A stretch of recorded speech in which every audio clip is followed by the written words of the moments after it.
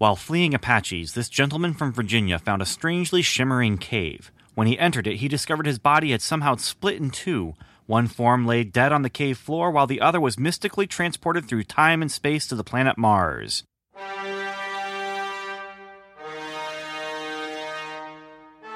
Stan Lee presents Edgar Rice Burroughs' John Carter, Warlord of Mars.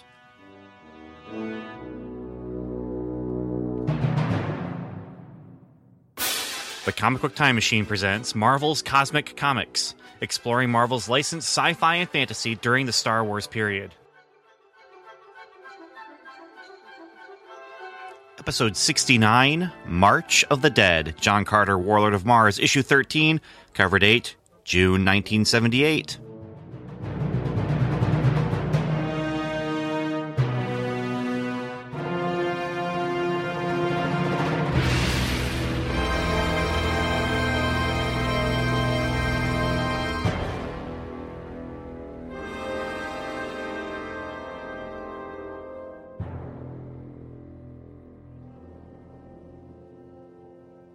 Hello, and welcome to another episode of the Comic Book Time Machine presents Marvel Cosmic Comics. I'm Ben Avery, and I'm a comic book fan, a comic book reader, a comic book writer, a comic book collector.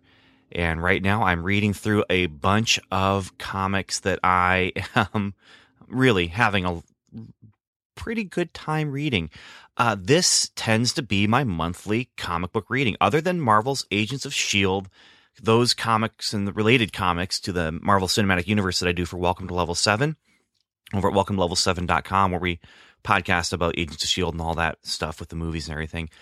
This is what I'm reading every month. I'm reading Star Wars from 1978. I'm reading John Carter, Warlord of Mars from 1978. I'm reading Godzilla, Man from Atlantis, all those things. I'm reading them, and a lot of them are new to me as I'm reading them. And this is my Wednesday. This is my new comics day, is when I sit down to read these classic sci-fi and not so classic sci-fi comics. And, I'm enjoying myself.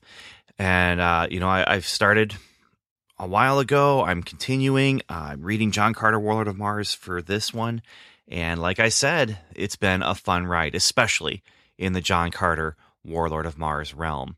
So, without any further ado, let's get on with this segment of my travel through June 1978 cover date and take a look at John Carter, Warlord of Mars. I've been kind of rounding off my regular reading, my in-depth reading with John Carter, Warlord of Mars since almost the beginning, almost every month, for one reason and one reason only. I'm starting the month with Star Wars because that's why I'm doing this podcast, and I end with John Carter because I almost always end with a very exciting, fun, and interesting read. So the question is, for John Carter, Warlord of Mars, issue number 13, am I continuing the trend? And the answer is probably not going to be a surprise, because John Carter, Warlord of Mars has stopped surprising me. How has it stopped surprising me? By giving me things that I enjoy. And I'm no longer like, wow, this was so good. I can't believe how good this is. Wow, this is so great. I can't believe how great this is. Instead, I'm reading it and thinking, wow, this is still great. Cool. I'm glad. This issue, according to Mike's Amazing World of Comics, which you can find at dcindexes.com. That's my source for almost all the information I get about release dates and that kind of thing. This issue, cover date June 1978. The on-sale date was March 28th, 1978. The cover price was 35 cents. And the page count, including ads and all that, 32. The editor is Marv Wolfman. The writer is Marv Wolfman. The penciler is Carmine Infantino. The inker, Rudy Nebres. Letterer, John Costanza. And colorist, Michelle Wolfman. And so we begin this story, 17 pages of story, 35 cents. That is 2 pages per penny that you would have spent on this from the shelf if you had gotten into your time machine and gone back in time. That is 1 penny for the cover. I still can't get over the value here. And what's funny about it to me is, you see complaints in the letters pages, and you see them prepping people for the price hikes that come after, in years to come. But the value here, 2 pennies per page for that story.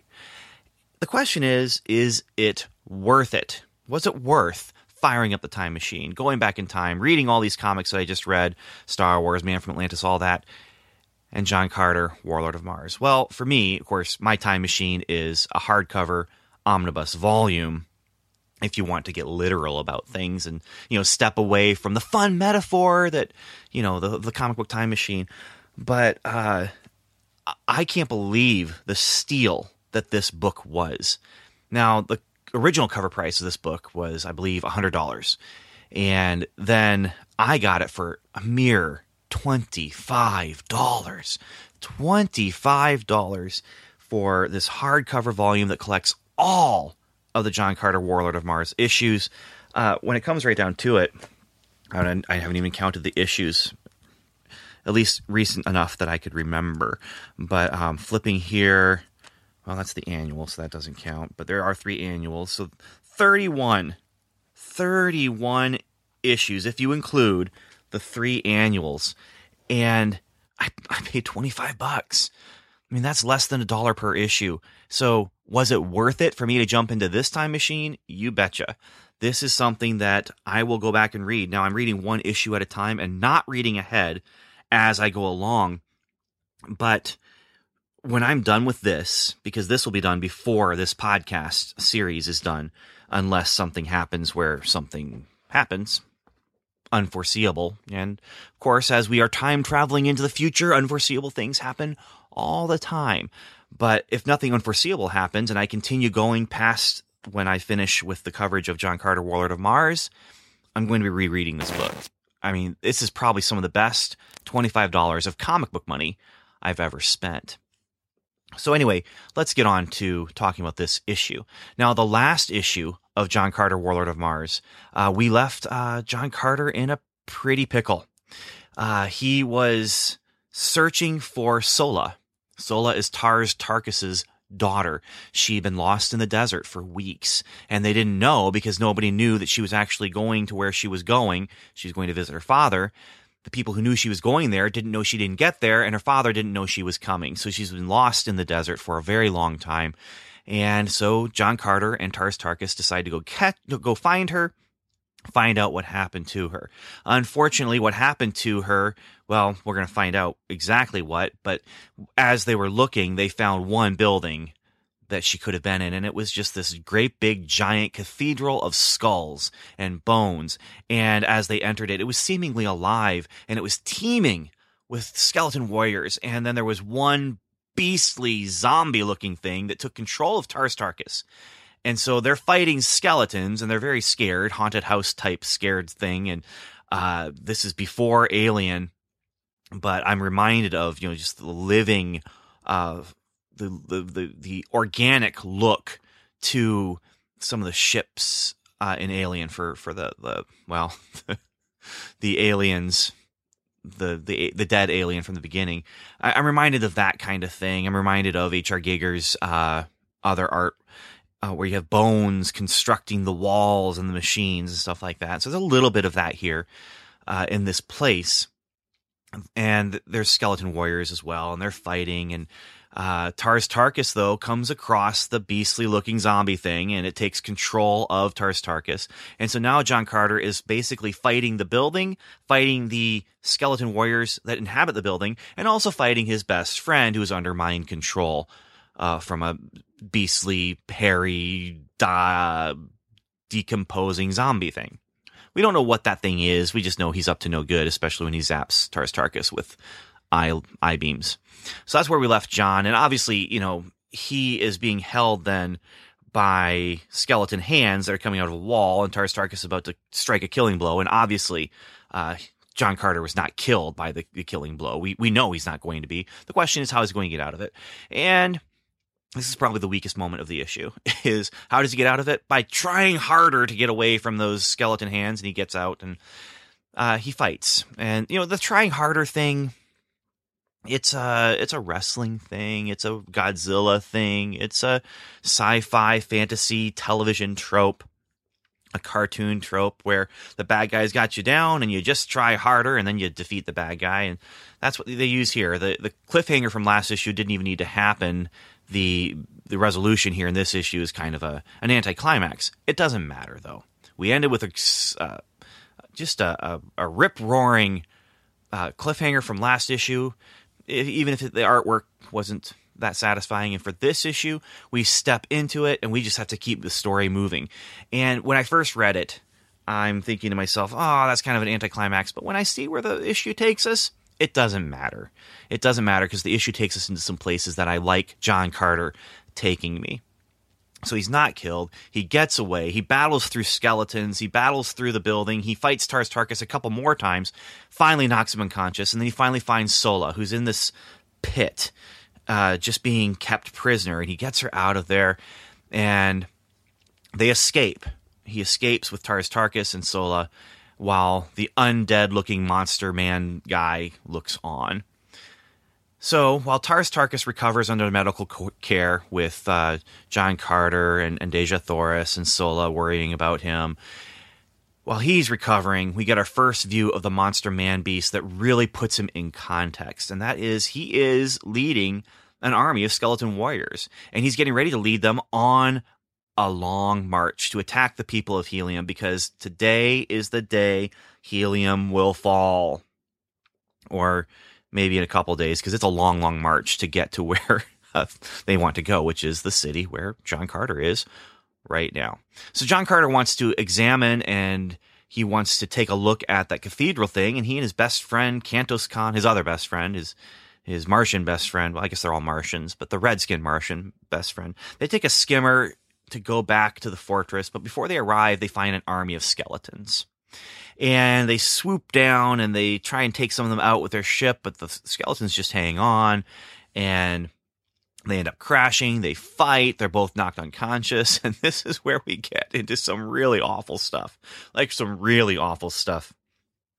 For me anyway, just thinking about what the implications of what the weird zombie man creature beast thing does to them. They're unconscious and they're kept alive for some reason, but they are tied up and dragged on their back through the rocky, sandy Martian desert. This is brutal. I mean, rug burns bother me. When I was a kid, falling on my bike on the concrete bothered me. It hurts. It really, really hurts. It's not fun.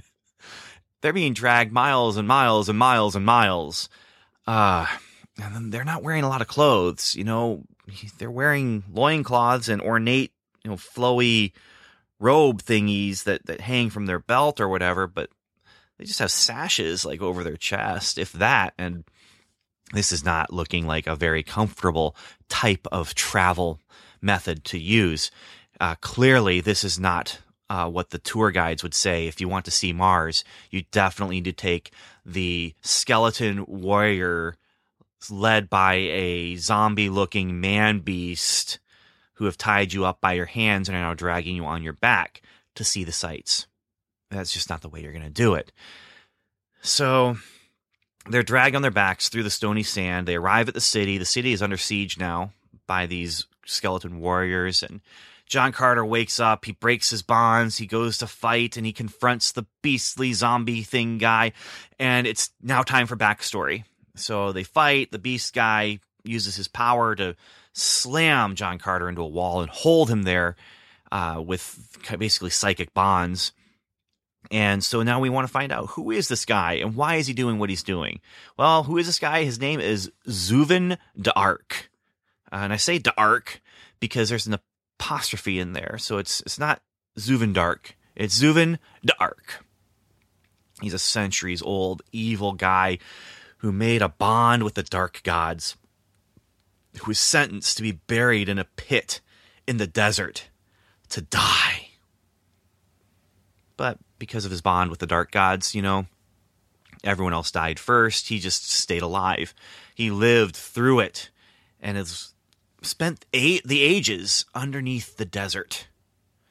Spent the ages alive, buried alive and rotting.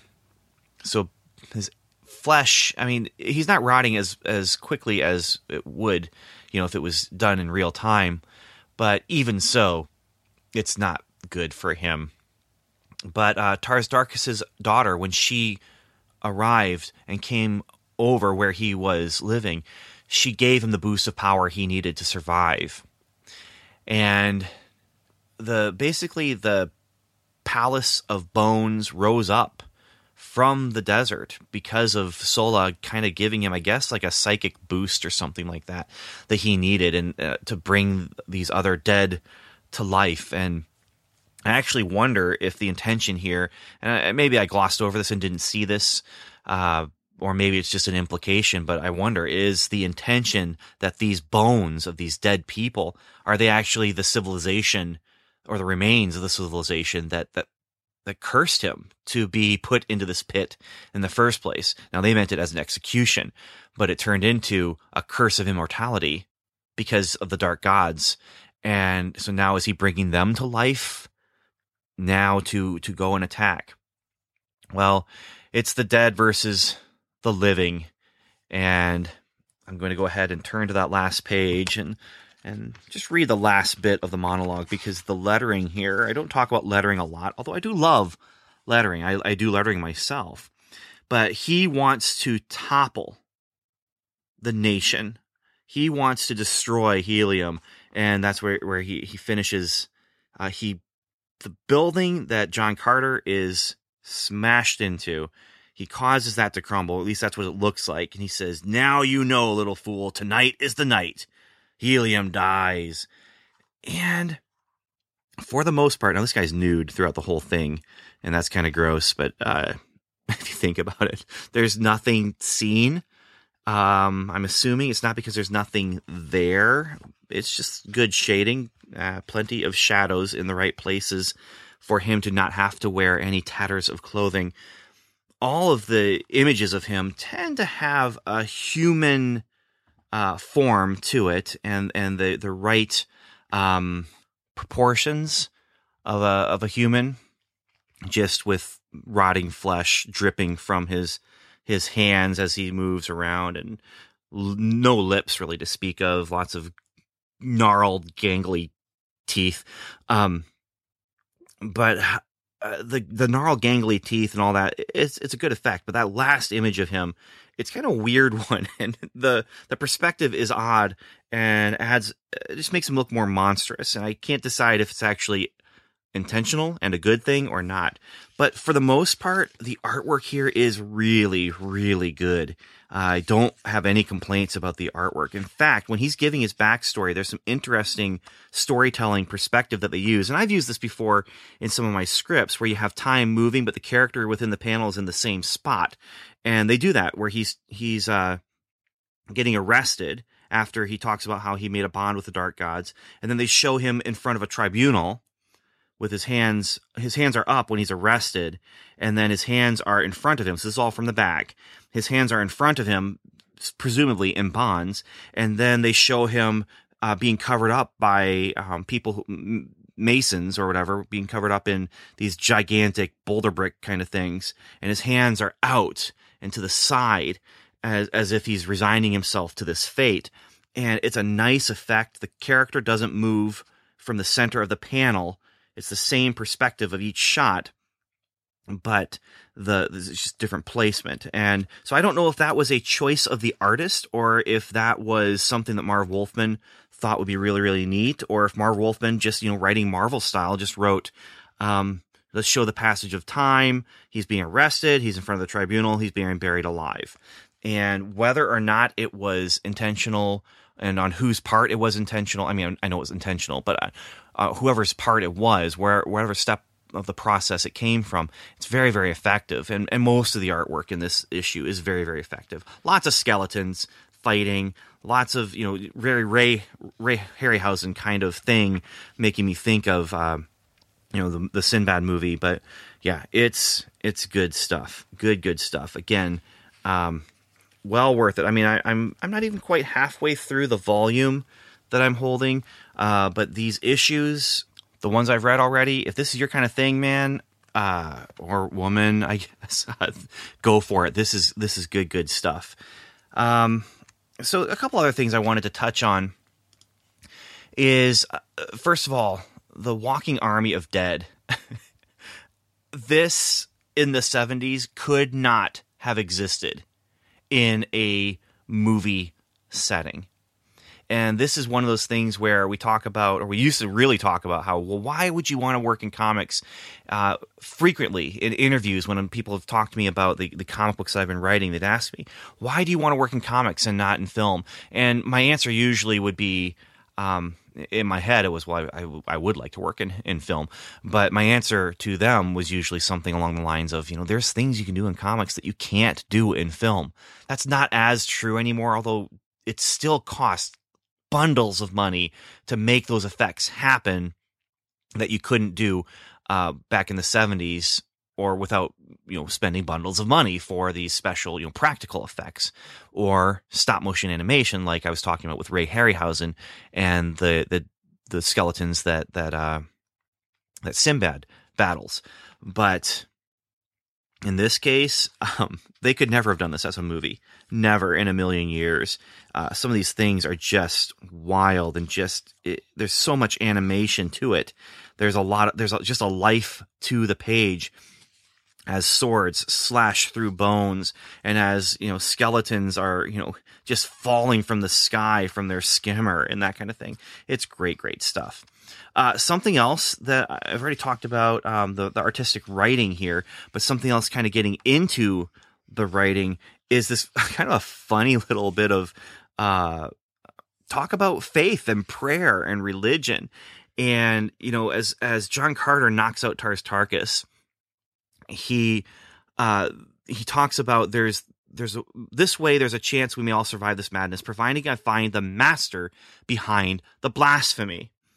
And referring to the bones in this kind of castle of bone. And then in the captioning, he says, I am not a religious man, though I never scorn those who feel they must turn to some nebulous god for prayer. But at moments like this, I oftentimes wish I had a strong belief in a supreme deity who avenged evil and rewarded good. For certainly Tars Tarkas would then rise from his mindless coma and willingly face the dread unknown beside me. Now, he says all of that. And the first thing that happens when he finds Sola, is that you in the darkness? John Carter? Then my prayers are answered. And so it's just kind of a nice little play there where, this is a guy, and I don't understand, you have the Marvel universe and there are clearly gods, and there is a personification of eternity. There is a personification of death. There's a personification of time. And with all of that, it doesn't make sense for characters. Now, this is John Carter. This is not that. But he's witnessed so much supernatural. But he's kind of, well, I don't believe in that stuff, or I don't believe in a higher power. And I guess it kind of goes down to that, those things that happen are against me. And, I guess Conan's prayer where, listen to my prayer, Crom or whatever.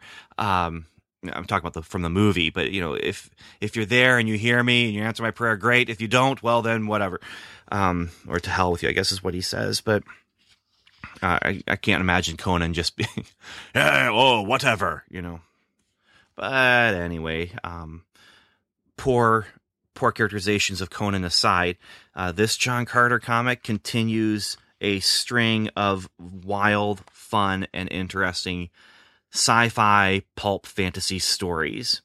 And once again, rounding off my reading with something that was a positive experience. And with John Carter, even when it hasn't been the most positive compared to other John Carter comics, it's always been a positive experience. So there is no copy here about the next issue, but the cover for the next issue promises, just like he said, Zuvin Dark, says tonight is the night Helium dies. The cover of the next issue tells us this is the day Helium died. And so issue 14, who knows what's going to happen. I'm not sure if this is the end of the story arc or If we are still in the middle of this story, we will find out next time. As for the next segment of the coverage of this month, it'll be Ben's Bullpen Bulletin, as usual, which rounds off, I guess, again, the reading, although I'm not doing it as in-depth of coverage with that, with Devil Dinosaur and Machine Man. So, until next time, I just have to say thank you for listening, and I would love any feedback that anyone might leave. I get the impression that this isn't the most listened to podcast in the world, and that's 100% okay. I'm doing this because it's fun. Interaction is also fun, but if I'm just doing this and reading these and just kind of doing this journal as I think about what I've been reading, that's fun. That's fine. But for right now, I just do want to say, even if you don't write in, even if you don't send any feedback in, thank you so much for listening, and Godspeed.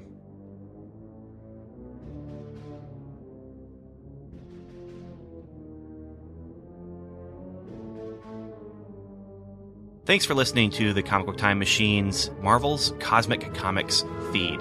You can find more discussion of many, many more comics like Superman and Spider-Man, What Ifs and Elseworlds, The $6 Million Man and Batman, comics 7 days old and 7 decades old, on our main feed, which you can find on iTunes or at comicbooktimemachine.com. We'd also love it if you join us on Facebook at facebook.com or on Twitter, where we are at Comic Time.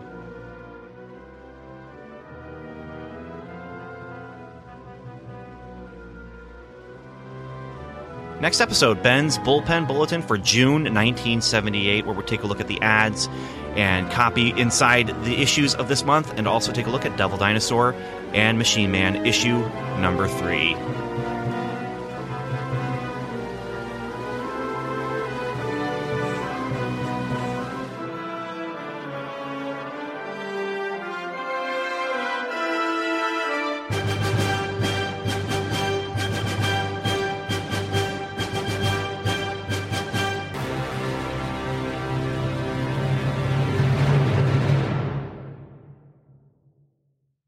Why do you think superheroes are so important? People need heroes because they need somebody to inspire them, something to aim for, somebody to try to be like.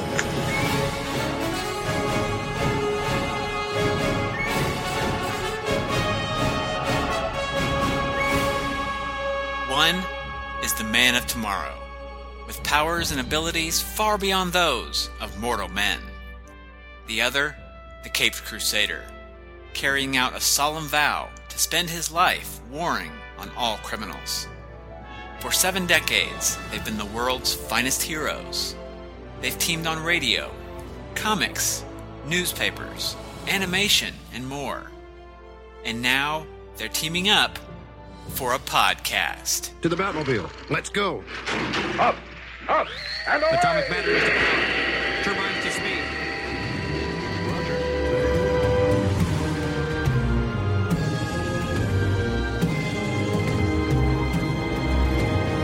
Superman and Batman celebrates more than 70 years of the world's finest team, with randomly chosen stories featuring the Man of Steel and the Dark Knight. Superman and Batman, featuring your 2 favorite heroes in one podcast together. Find it today at GreatKrypton.com.